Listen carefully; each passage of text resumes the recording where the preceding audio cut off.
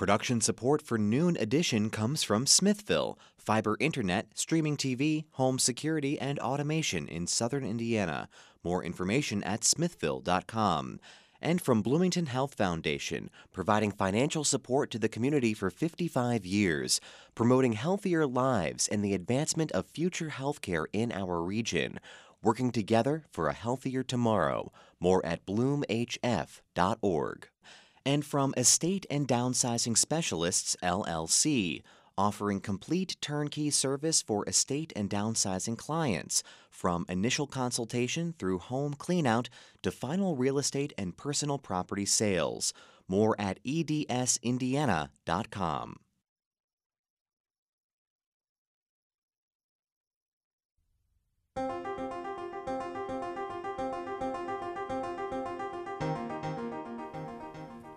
Welcome to Noon Edition on WFIU. I'm Bob Zeltzberg, along with co-host Laurie McRobbie.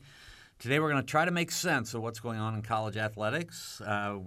We have Big Ten expansion, the effect on student athletes. We have name, image, and likeness, all of these things. We've had our guests before. They're terrific. I hope you enjoy listening to them again. Jeremy Gray, Senior Associate Athletic Director for Strategic Communications, Director of the Cuban Center at IU, and Galen Clavio, Director of Undergraduate Studies for the Media School and the Director of the National Sports Journalism Center at IU. You can follow us on Twitter at Noon Edition and send us your questions or your comments there. You can also send us questions to news@indianapublicmedia.org. You can join us on the air by calling 812-855-0811. or toll-free 877-285-9348. So welcome back to both of you. Galen's here in the studio. Jeremy's over Zoom. I mentioned to both of them, it seems like we're going to do this show every time there are two new schools added to the Big Ten. Big Ten just added Oregon and Washington. Are we done? Jeremy, are we done? I'm an unreliable narrator on this. I think every time I come on a show like this, I say that the conference at this time has no plans to expand, and then 2 weeks later I'm proven wrong.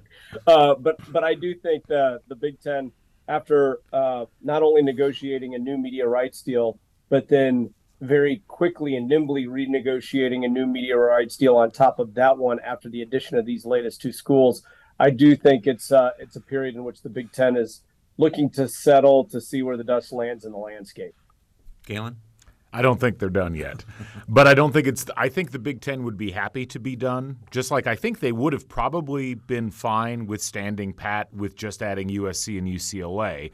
But the market changes, and what prompted Oregon and Washington jumping to the Big Ten was the media deal that the Pac-12 got, which was not a very good deal, and I think Oregon and Washington justifiably were looking for a life raft. So I think the Big Ten would be happy where they're at right now. They've got the brands that they want. But if, for instance, the Atlantic Coast Conference has a media issue or somebody tries to get out, it could reshuffle the deck again. When you say a good deal versus a not-so-good deal, how much difference are we talking about in terms of money for a school? Well, it would be. Go ahead, Jeremy. Yeah, for a Big Ten and a Pac-12 school as previously constituted with the two separate deals, it would have been a $30 to $40 million difference per school. And I think it's important to note for college athletic departments, there's really four main buckets of revenue. And I think one that is overstated is donations. So for Indiana's $120 million budget, about $15 million of that is in donations. Then you have ticket sales. Then you have outside contracts like Adidas, Coca-Cola, for porch rights at our facilities, as well as Gatorade and other things like that, signage in the stadium. And then the biggest one is the television share. And a great year for our development office might add $2 million to that. And I would assume that the same would be true for the Pac-12 schools. But a $40 million difference is something that you just can't ignore. So I'm curious about when I think of the last deal, Washington, Oregon, to go up to 18 schools, I was just curious why not Cal and Stanford, which seem to have the same kind of academic qualities, and it would bring the Big Ten up to 20 schools. What made Oregon and Washington stand out when Stanford and Cal didn't? Galen? Well, I will let you answer this as well, Jeremy, in a second. But I would say from my perspective, Oregon and Washington, from a football perspective, are much more national brands. They bring in audiences in their own markets. Obviously, Washington with the Seattle market and the Pacific Northwest, and Oregon with the Portland market and the other part of that. Plus, Oregon's really become a national brand over the last decade or so. And while Stanford and Cal are certainly top-notch academic institutions, probably the best in the Pac-12, they've both to some degree receded a bit in terms of the audiences that they bring in and what they could bring to the table. And I think there was a way to do the math for Fox and the Big Ten's television partners to find additional money to bring Oregon and Washington in. It didn't really exist to the same degree with Stanford and Cal. So I would agree, and I would say if you look at everything from attendance to fan support, there is a market difference in the state of California in fan support for UCLA and USC in comparison to Cal and Stanford. So I think it's important to note that both Cal and Stanford are at the very top of the country in Olympic sports excellence. Indiana regularly bumps into Cal at the National Swim Championships, for instance, and I believe Stanford has surpassed UCLA and USC in total national championships across all sports. They just don't draw in the audience as big as their name is in academia as well as Olympic sports. They don't carry large television audiences, and I think as the Big Ten crunch the numbers, those 4 West Coast schools are giving them the San Francisco market. So that was going to be another question, is that when we think of these things in terms of football, I mean, inevitably that's the leader in a lot of these deals, but this obviously affects every sport at IU, every sport at these other schools. So can you say a little more, Jeremy, you probably can speak to this, what this means for the other teams, the non-football and for women's sports? I think that's a very important question. And I think one of the things that every institution in the Big Ten, including the 4 new ones, are going to have to realize is they're going to have to recalibrate some expectations. Finishing 7th in the Big Ten now might be a really big deal for our tennis program and warrant a contract extension for the coach.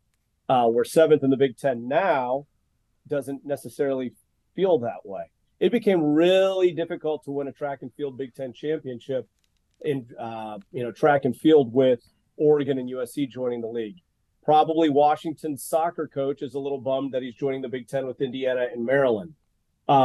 Pathways to championships became much more difficult for all 18 schools.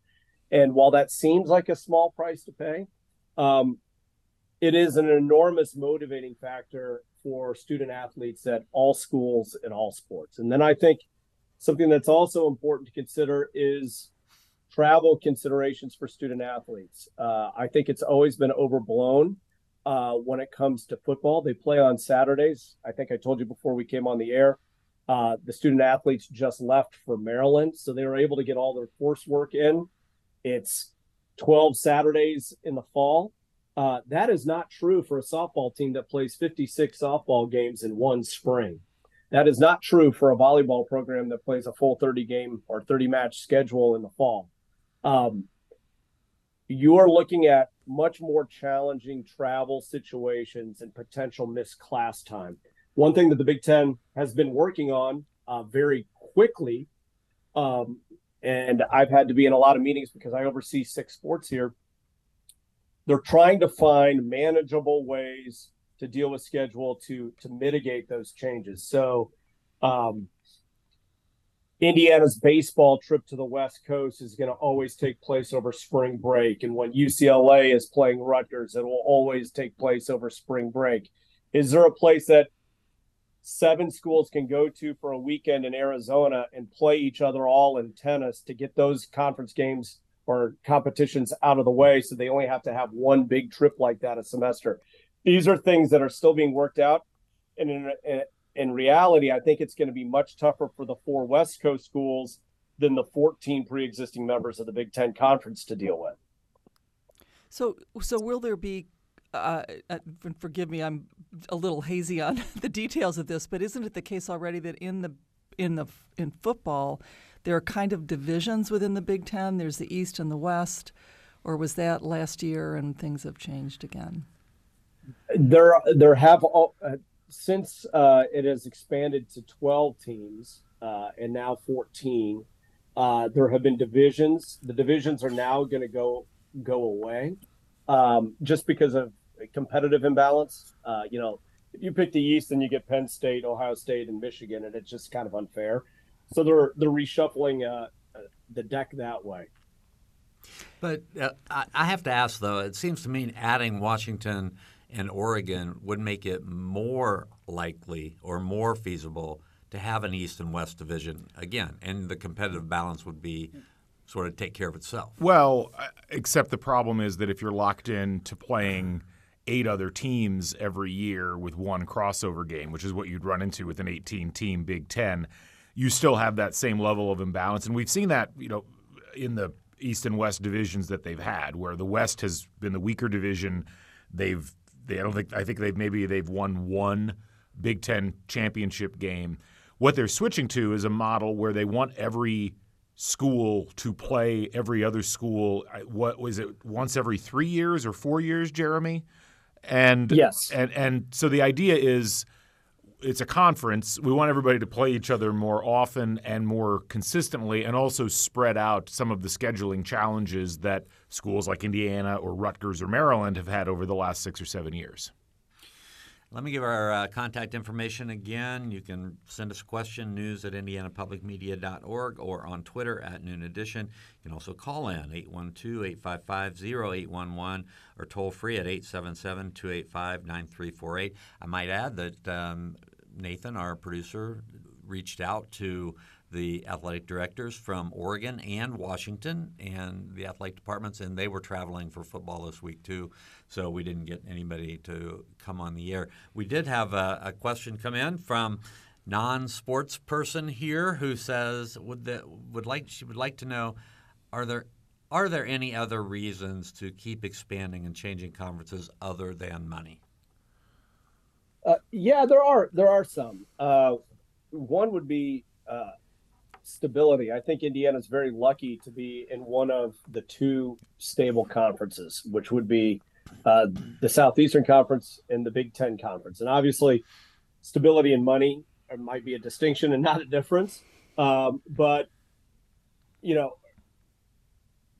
us knowing where our home is is a very good thing. I think if you're in the ACC or the Big 12 right now, you're asking hard questions about the future. Indiana's not asking hard questions about the future. So I think the stability, is really important. And for the Big Ten, and I don't want to be, condescending to the SEC, who's, great institutions there as well. There is still an academic component to the universities that are selected for membership. And there is partnerships amongst those universities. And the 4 new schools on those merits definitely fit the bill. The other thing I'll say to the caller or the questioner is that we've had about 45 years of the current model of college sports. Back in 1978, there was a split into 1A and 1AA in Division I. And the purpose of that was essentially to separate the schools that were devoting a large number or relatively large number of resources towards athletics, specifically football, but other sports as well, versus the ones that couldn't necessarily commit to that level for a variety of reasons. And right now what we're going through is essentially another round of that. So, yes, money certainly plays into it, but what you're really seeing, from my eyes at least, is a split for the upper half of what we would now call FBS subdivision or Division 1A, where the schools that have a certain revenue threshold and a certain level of students that they're trying to bring in or academic prestige that they're trying to carry across marketing-wise, it makes sense for those schools to start to congregate together. And so that's why You see the 4 schools that are joining the Big Ten from the Pac-12. You see Cal and Stanford joining the ACC, and it's kind of unfortunately left Oregon State and Washington State behind. But if you were going to look through that conference, those would have been the 2 schools you looked at and said they're probably the ones that are at the lowest threshold mark for being able to continue where they're at. And I think they're going to end up going backwards a bit.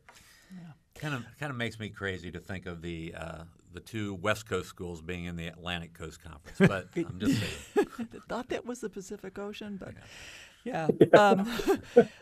I'm not sure quite how to phrase this question, but I'm trying to think about the world from the point of view of the media companies because, first of all, I think the Big Ten, their media contract is with Fox, I believe. Partially, but also now NBC and CBS. So, could you say more about what's that? So, what are these consolidations and moves doing to the media companies themselves? It's interesting, and Jeremy, I think, can speak to a lot of this as well. But I talk about this in my sports media class all the time.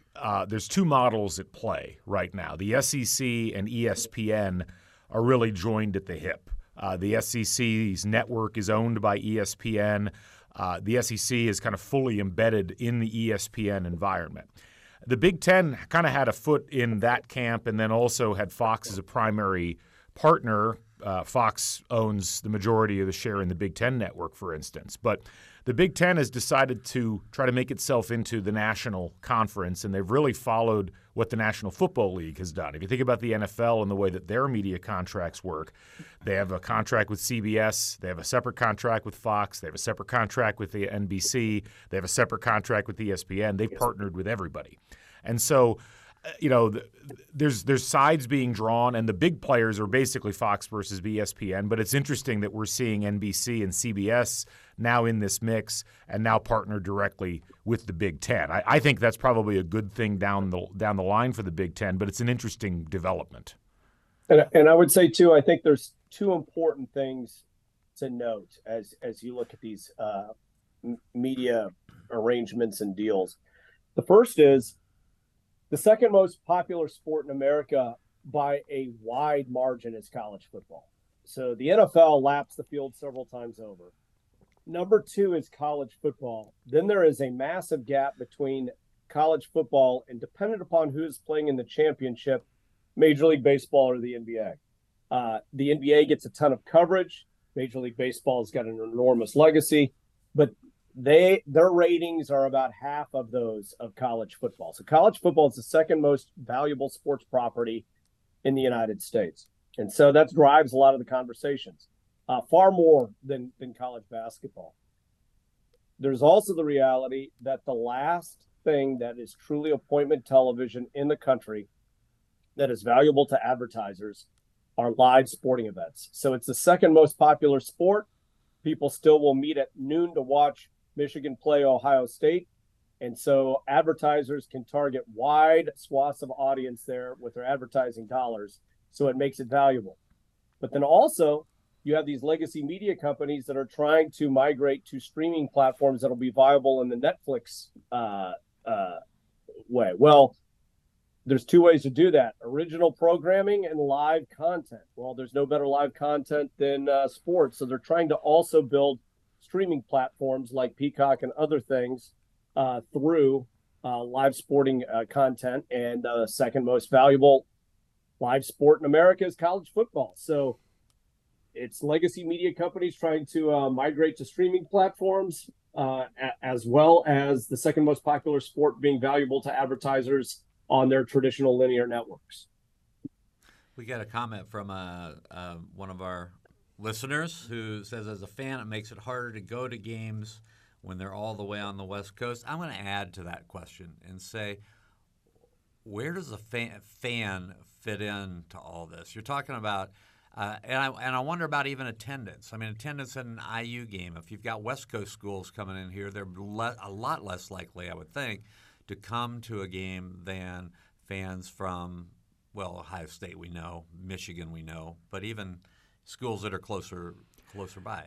It's an interesting topic because it does make it harder for fans to go to road games. We don't have a huge travel culture with sports in the United States the same way that you would see in, say, England, when everything's a train ride away and you can get there relatively easily.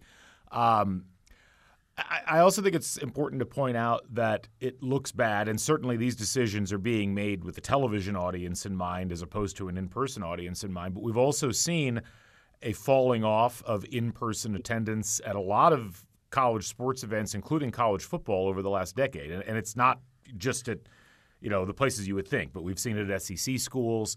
Nebraska just announced that they're renovating their stadium and they're dropping their capacity by about 10,000 seats, and that's a place that's sold out for the last 40 years, maybe. So I think that as audiences shift and as live sporting event attendance, like in person, is less important to people, the television audience becomes more so, and so more decisions get made with that in mind. And Bob, you might be the nicest person to run into at Lenny's or a local establishment, so I hate to disagree with you. A couple of things. One of the things that has made the Big Ten extraordinarily powerful is that the graduates move everywhere. And I think when Indiana plays Washington in college basketball, the Alaska Airlines Center will be filled with a fair number of IU fans. I think Hoosier fans in Los Angeles will like watching us play USC and UCLA. I also think, as far as home competitions, I think UCLA coming here to play basketball or USC coming here to play football will be a draw. So I think while fans might not travel to the road venues, I think our team might be traveling to places where IU graduates already are. And I think the same would be true for Michigan, Michigan State, Wisconsin, Ohio State, and the other Big Ten schools. All right, I'm fully capable of being wrong on things, Jeremy. No problem. Okay, but let me ask this other question. And Galen went through this whole idea of, we're going to the streaming market, and I think it was Galen, maybe it was you, Jeremy. Yeah. Okay, yeah. We're going to the streaming market. We're going to Peacock. I mean, it seems to me that even fans of teams are maybe going to have to be spending more money to be able to follow them on television, and they're going to have to be open to different times. We just had a situation where, Coach Allen talked about it. IU's playing on a Friday night up against the Bloomington South, Bloomington North high school football game. TV is setting the times for a lot of these games, and now they're going to be putting them on different platforms that people have to pay for. That doesn't seem very fan-friendly either. No, I would agree with you. As somebody who has to deal with that institutionally, it's like, oh, we're playing Rutgers at noon on Sunday. We're not going to have a student crowd, in college basketball. But that's so they can get a 12, 2, 4 o'clock, and 6 p.m. game. They can talk about it being a packed Sunday on college basketball and Big Ten Network. So I do agree that one of the things that college sports had for a long time, it's long been disrupted, to be fair, is there was a rhythm to it. Basketball play Wednesday and Saturday. If you went to the University of Michigan, you could pretty much bank on your game being at 3:30 in the afternoon. Those things are changing, and I do think there is this kind of brackish water of what do you subscribe to, what do you not? You still have traditional cable, but then you also have these streaming services. And if you bunch them up together, it costs more money than we had before. I do think that these things are making people make maybe hard choices on where to spend their entertainment dollar, and it is getting more expensive. So I agree with you. All of that's true. I mean, the two things I'll say, not so much to push back, but just to highlight how it's a much different environment now. You're right. Like, we used to have games at very predictable times, but also a lot of Indiana football games weren't on television, period, in the 80s and 90s. It really wasn't until the late 90s, early 2000s that you could get a full schedule. We were very spoiled with IU basketball for decades because it was always on WTTV. And we were one of the few schools in the country that had that kind of a setup. And so, look, the only thing worse than having to play at a time that you don't want is not being on television at all. And so, yeah, it's not ideal, but I think that to some degree, it's good to be in a situation where you have to get a little bit uncomfortable in the slot that you're in, because at least you're still relevant in the picture at that point. And the other thing to what Jeremy said, right now, so many people, whether it's sports leagues, schools, conferences, they got used to all the money that came in from the cable bundle. Everybody had plenty of money to spend because there was so much money being spent on subscriptions by people who didn't watch sports. They never turned on ESPN, but they were paying $8 a month for it and didn't realize it through their cable bill. That's going away. We have about 60% of the cable subscribers today that we had 8 years ago. And that's probably going to continue that direction. So it is going to get more expensive for the people that want to watch sports, but for all the people in your audience that don't want to watch sports, they should probably be like doing a little dance right now, because they don't have to spend money on it if they don't want to. Interesting. Well, all of this, we were talking a bit about this before we went on the air, about all these changes in just the world of sports media. Galen, I think you were talking about what this means for students who are studying sports journalism and where that's headed. And obviously with the demise of newspapers, always these concerns about will there be a market for people who want to go into that? And there apparently is. So can you say more about what's going on there? Yeah, absolutely. No, we're very lucky here at IU, because I think we anticipated that the change was coming a little bit earlier than some other schools did. So our sports media program has almost 300 students in it now. And we are incredibly fortunate. We partner with the athletic department and give students opportunities to do a variety of things that just weren't conceived of as possibilities, or were very specialized kinds of things that maybe one or two people would get to do 15, 20 years ago. So whether it's students interning with the Cuban Center and doing social media content or photography or videography, I mean, that's being done on behalf of the athletic department, on behalf of teams. Most teams, whether they're college athletic departments or professional sports teams, now have fully fleshed out media entities within them where they're creating their own media.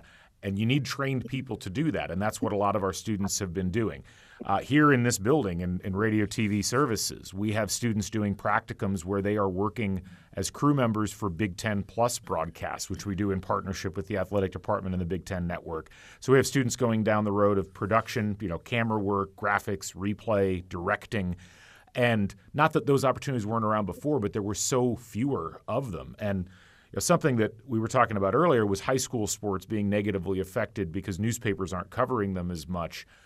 But what's taking that gap and filling it is companies like Indiana SRN, which does coverage of high school sporting events where they go out and do streaming live coverage of games, which never existed before, or at least existed only in small areas. And so that's exciting because it's just changed the paradigm a bit. So, yeah, we're not necessarily training reporters that are going to go work for newspapers at the same rate, but we're training people to work in all of these other areas. And I would argue there's a lot more overall opportunities now than there used to be. Yeah, I would echo that. I think the days of having an Al Michaels who does every single conceivable thing and retires as like the voice of sports for a whole generation, kind of the Walter Cronkite of sports, those days are probably over. But the amount of people who are going to get opportunities to broadcast important sporting events across a variety of sports is greater than ever before. And I do think a big hat tip to Galen here. I think he's positioned, along with others, the media school to really be preparing students for that new reality. Jeremy, you teach in that program, don't you? I do. It's not exactly Einstein's physics class at Princeton in the 1930s. So I understand, but I would not audit it. No, but yes, what is the topic of the specific topic of the class that you teach? So I teach sportscasting 333 in the media school, and it's usually a Monday lecture, and then Wednesday they go into the Beckley studio, and they perform in some way, and I tell them to speed up, slow down, talk louder, pretend you like sports on the next take. I'm kind of it's almost like American Idol. Gotcha. Yeah. Okay. And he does a wonderful job with the class too. I want to ask you about the Cuban Center, which has been brought up a couple of times. I mean, you were there at the beginning of the Cuban Center, and you are the director now, director of the Cuban I am, Center. yeah. Yeah. So, what's an experience for a student who works at the Cuban Center? What kinds of skills are they learning? So it falls into a couple of buckets. So digital social media, which for professional sports organizations, leagues, and college athletic departments is a rapidly expanding job opportunity. So we have at any one time between 6 and 8 interns that work in digital social media. There's also video. So these are the people who make the videos that you see on digital social media, as well as things that you will see on video boards, and recruiting videos that they make on behalf of teams. And we have somewhere in the order of 10 students who do that. We have 12 student photographers that cover a litany of events. And then we also have a slew of student graphic designers.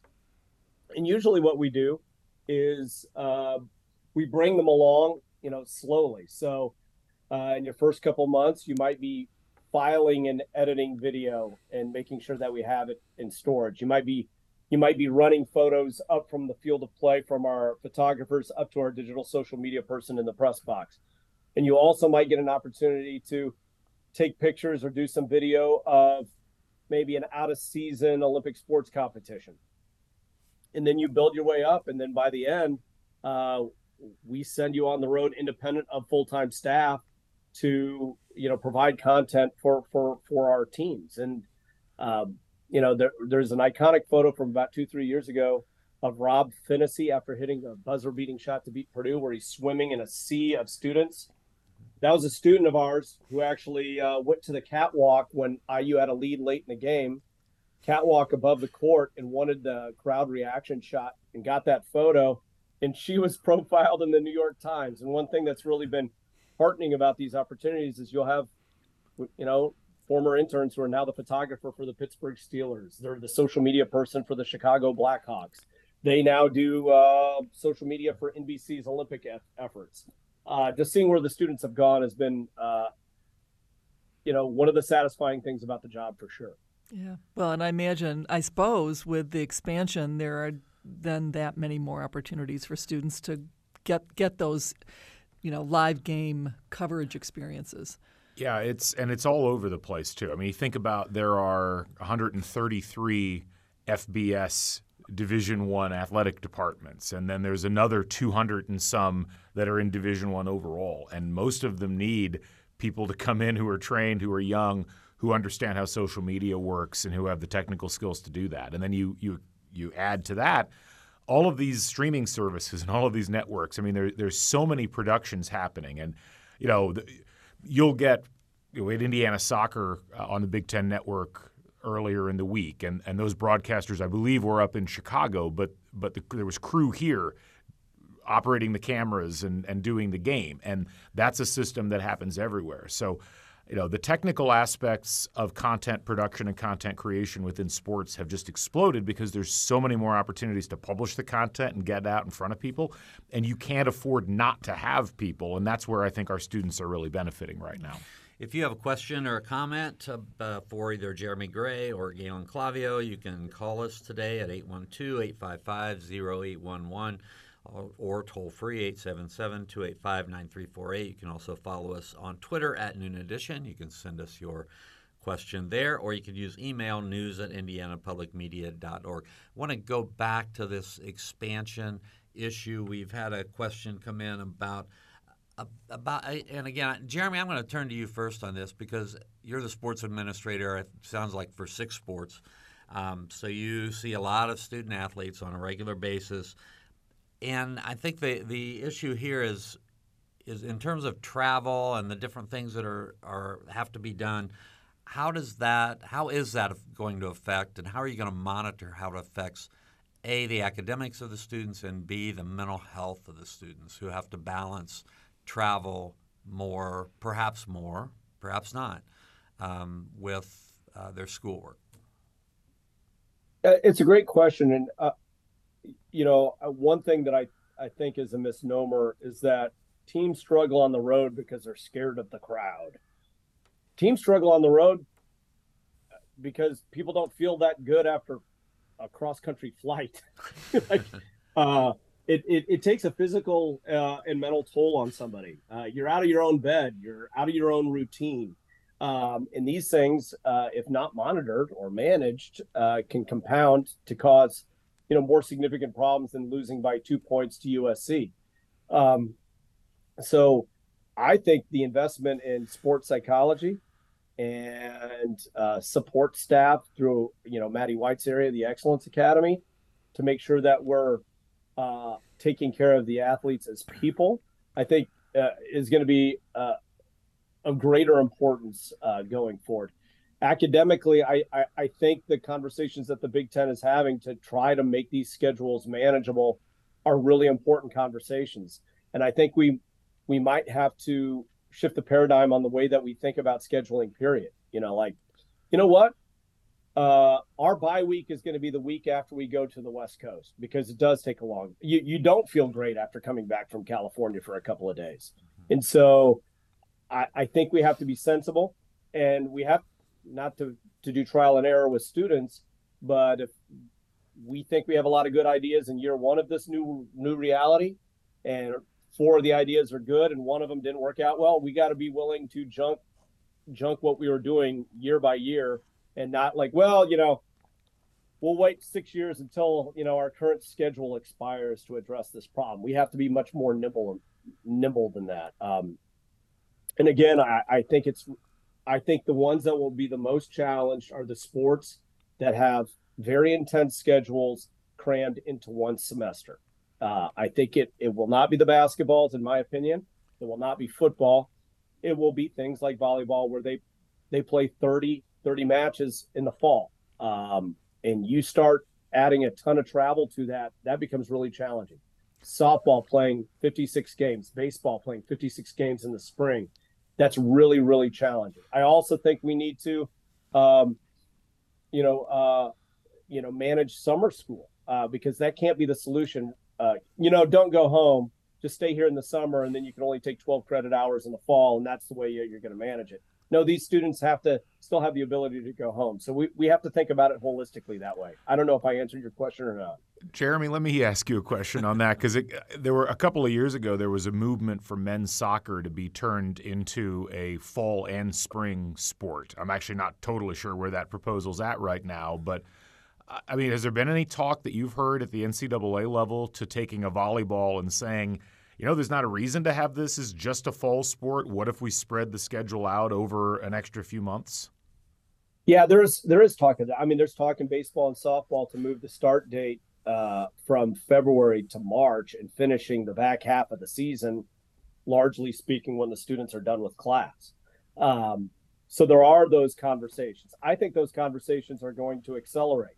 And I would say that the Atlantic Coast Conference now has skin in this game as well as the Big 12. You've got everybody from West Virginia to Colorado in that league. So I think they used to vote against such things because each school has a certain geographic advantage. Florida schools wanted to play baseball in February, so good baseball players from Indiana would go to Florida for college instead of coming to Indiana.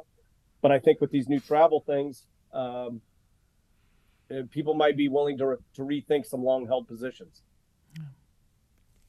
Well, I think there's a lot to unpack in all of this. I mean, you were talking about the Maddie White's position. We did invite Maddie to come on today. She's on the road on her way to Maryland. What kind of services are there right now in terms of sports psychologists, in terms of support for the student athletes? Jeremy? Well, it's always dangerous to not be totally prepared to talk about all the things that Maddie does, because she is an indispensable part of the athletic department. And I don't want to forget some big leg of the stool here, but we have 2 full-time sports psychologists. We have a team of sports nutritionists. I think that's actually a big component of this too.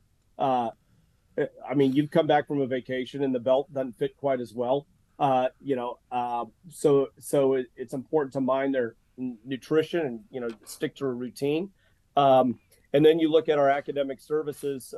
Each sport has an academic advisor that helps them with scheduling, working with faculty on missed class time, things like that. And we've put a ton of resources. Fred Glass deserves a ton of credit for this. I think we had the 9th largest academic staff in the Big Ten, and that was when we only had 11 teams. And I think we're 2nd largest academic staff in the Big Ten now. And it's not to get them in easy classes or help them do their homework, but it's to make sure they're monitoring, providing tutorial support, communicating with professors about projects and things, as they get into these travel situations. So we're doing our best to try to provide as much support as we can. But I think with the additional money that we're getting, we have to funnel that directly to student athlete services like that. I think it's worth. I want to let you answer this, but it's my impression that student athletes here have to go to class. And I know the few times I've had student athletes in classes that I've taught, I get a note from Maddie White that says this athlete been in class, or I've seen one of those golf carts driving around looking to then people sticking their head in the classroom to make sure the student athlete is there. How close of a view do you have of all the student athletes and how they're doing academically? And I will say, Laurie will know this, getting to know a lot of our student athletes over the years. The lion's share of our student athletes would be wildly successful without playing sports at any academic institution in the country. And, the team, I oversee swimming, and they have a 3.6 team GPA. So they, largely speaking, do very well in class. And actually, a huge component of recruiting pitches, and I know Galen's been a part of some of these, is the academic programming that we have here on campus. So I want to make sure that we put a stake in the ground that, the 700 student athletes that we have, largely speaking, are very committed students who, are students first and athletes second. I would also say that some have come from backgrounds where they do need support. And we've seen how that's actually changed their life in the 4 years that they've been here. How much do we monitor? I get this both on both sides, both as a sport administrator and as an adjunct faculty member. About every 3-4 weeks, there is a note that's sent from somebody in academic services making sure that this person is going to class. One of the biggest challenges that we have is actually the transfer portal. We want to make sure, hey, I know that you're going to South Dakota State next year, and you've already said so. You need to make sure that you finish your coursework here so that you don't get in trouble credit-wise at this next school, and we don't get penalized for a bad academic progress report score that can hurt us as an institution. So tracking that stuff is really important. But we do not have microchips in their book bags to make sure that they're going to class or anything like that. It's not a surveillance state, but it is something that we have to check on. And I think we have to check on it, too, because they do periodically have to miss class, and making sure that we communicate with the faculty beforehand that they will be missing that class. Can we take this test on Tuesday instead of Thursday? Can we turn this paper? Can I join this conversation, from a hotel room on the road? Those type of conversations beforehand, I think, are really important. Yeah. We're getting close to the end of our time, and we could probably spend an entire show on this topic, which is NIL. But just quickly, is there anything about the expansion here that will affect what's going on with name, image, likeness deals that students are making? Is this more advantageous for those who are able to have those contracts, which is not true of every athlete, of course? What's the interplay there? Well, I think to some degree it's going to be helpful because I think you're going to be in one of the more prominent conferences, even more so now than before. And, certainly with local NIL, that's always going to be there. Like there's always going to be people in Indiana that are going to want to support Indiana athletes. But on a national level, we see Adidas now signing NIL deals with athletes at universities. We see some of these other larger companies. you're going to have a better shot, I think, at those sorts of opportunities as an athlete if you are playing in the Big Ten or the SEC or a school that's going to be on national television regularly. I mean, that's how you build a brand, and the branding is essentially what helps you get the NIL deals in most cases. And I would say, too, that things are about to continue to get more competitive. And it's been a bit since I've been in an economics class, but the more competitive an industry is, it tends to become more lucrative as well. And I would imagine that student athletes will end up being the beneficiary of that. A couple more NIL kind of questions. One, I think last time you guys were here, NIL was just getting older every day, right? So the idea then was, the competitive balance can shift because some schools are going to be able to, whether it's legal or not, there'll be schools where NIL deals are going to be larger than at other schools. There's going to be recruiting of student athletes that if you come to our school, we'll figure out, not legally, but it's going to happen. We know. I don't think it's legal, but it's going to happen. Legal, yes. Maybe not allowed by rules, but not illegal. Right. So, are we seeing those issues grow as NIL becomes more embedded, or are we seeing them addressed more? Great question. I would say the advantages that schools had prior to the NIL era are still existent. Alabama and Ohio State always recruited well in football because they did have extraordinarily nice facilities and large recruiting budgets. And those schools probably have extraordinary NIL opportunities. I would say that, the same would be true for Indiana basketball. The advantages that Indiana basketball had over Vanderbilt basketball still exist. It's just manifested in a different form. So instead of in facilities, it might be an NIL support, or opportunities that are provided to student athletes. And so I think the advantages are largely the same.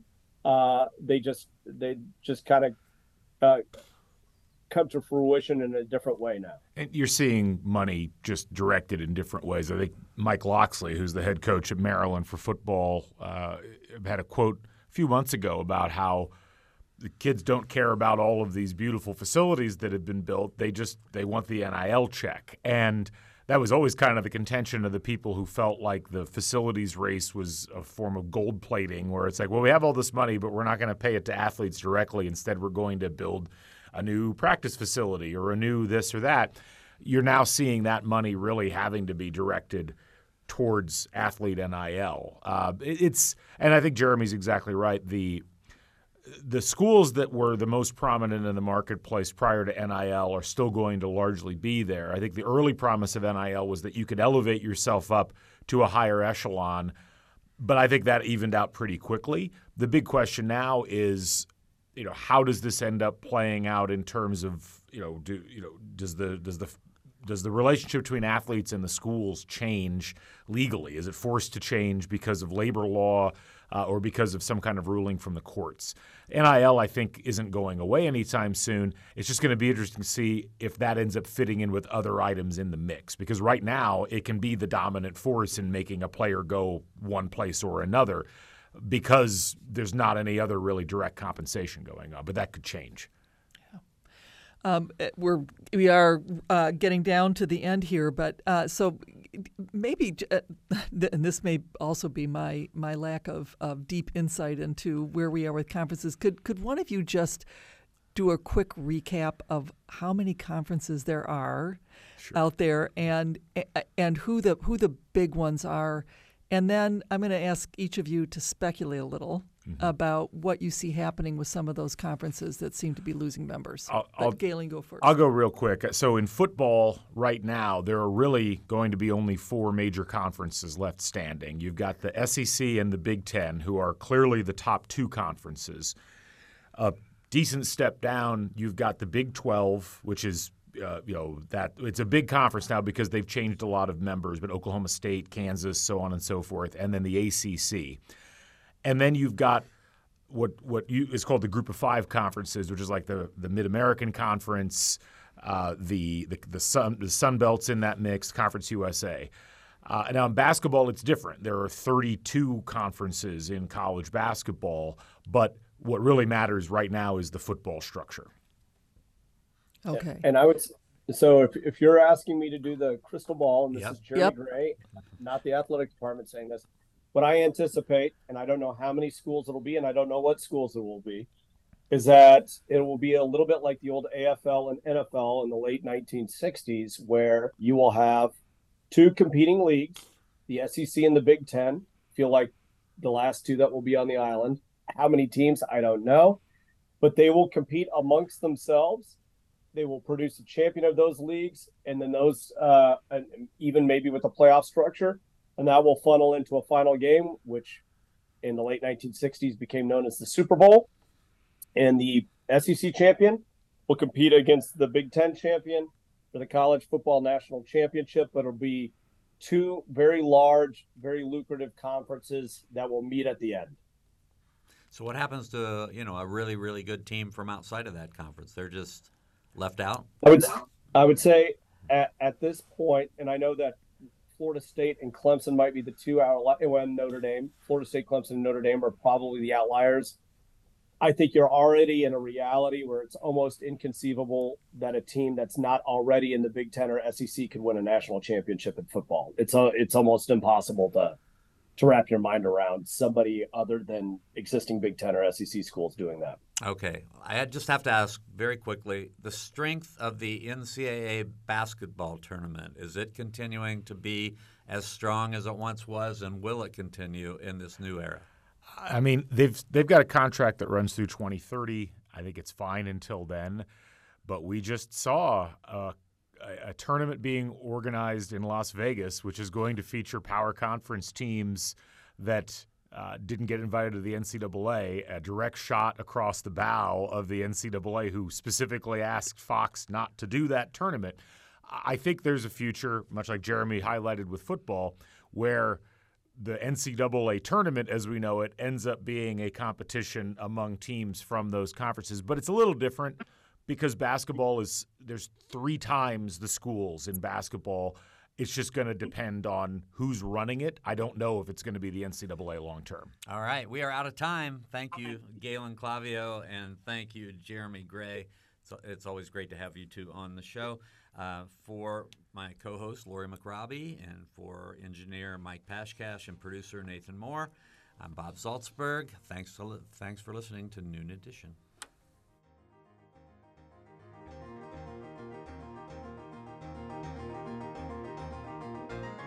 Production support for Noon Edition comes from Smithville, fiber internet, streaming TV, home security, and automation in southern Indiana. More information at smithville.com. And from Bloomington Health Foundation, providing financial support to the community for 55 years, promoting healthier lives and the advancement of future healthcare in our region, working together for a healthier tomorrow. More at bloomhf.org. And from Estate and Downsizing Specialists, LLC, offering complete turnkey service for estate and downsizing clients, from initial consultation through home cleanout to final real estate and personal property sales. More at edsindiana.com.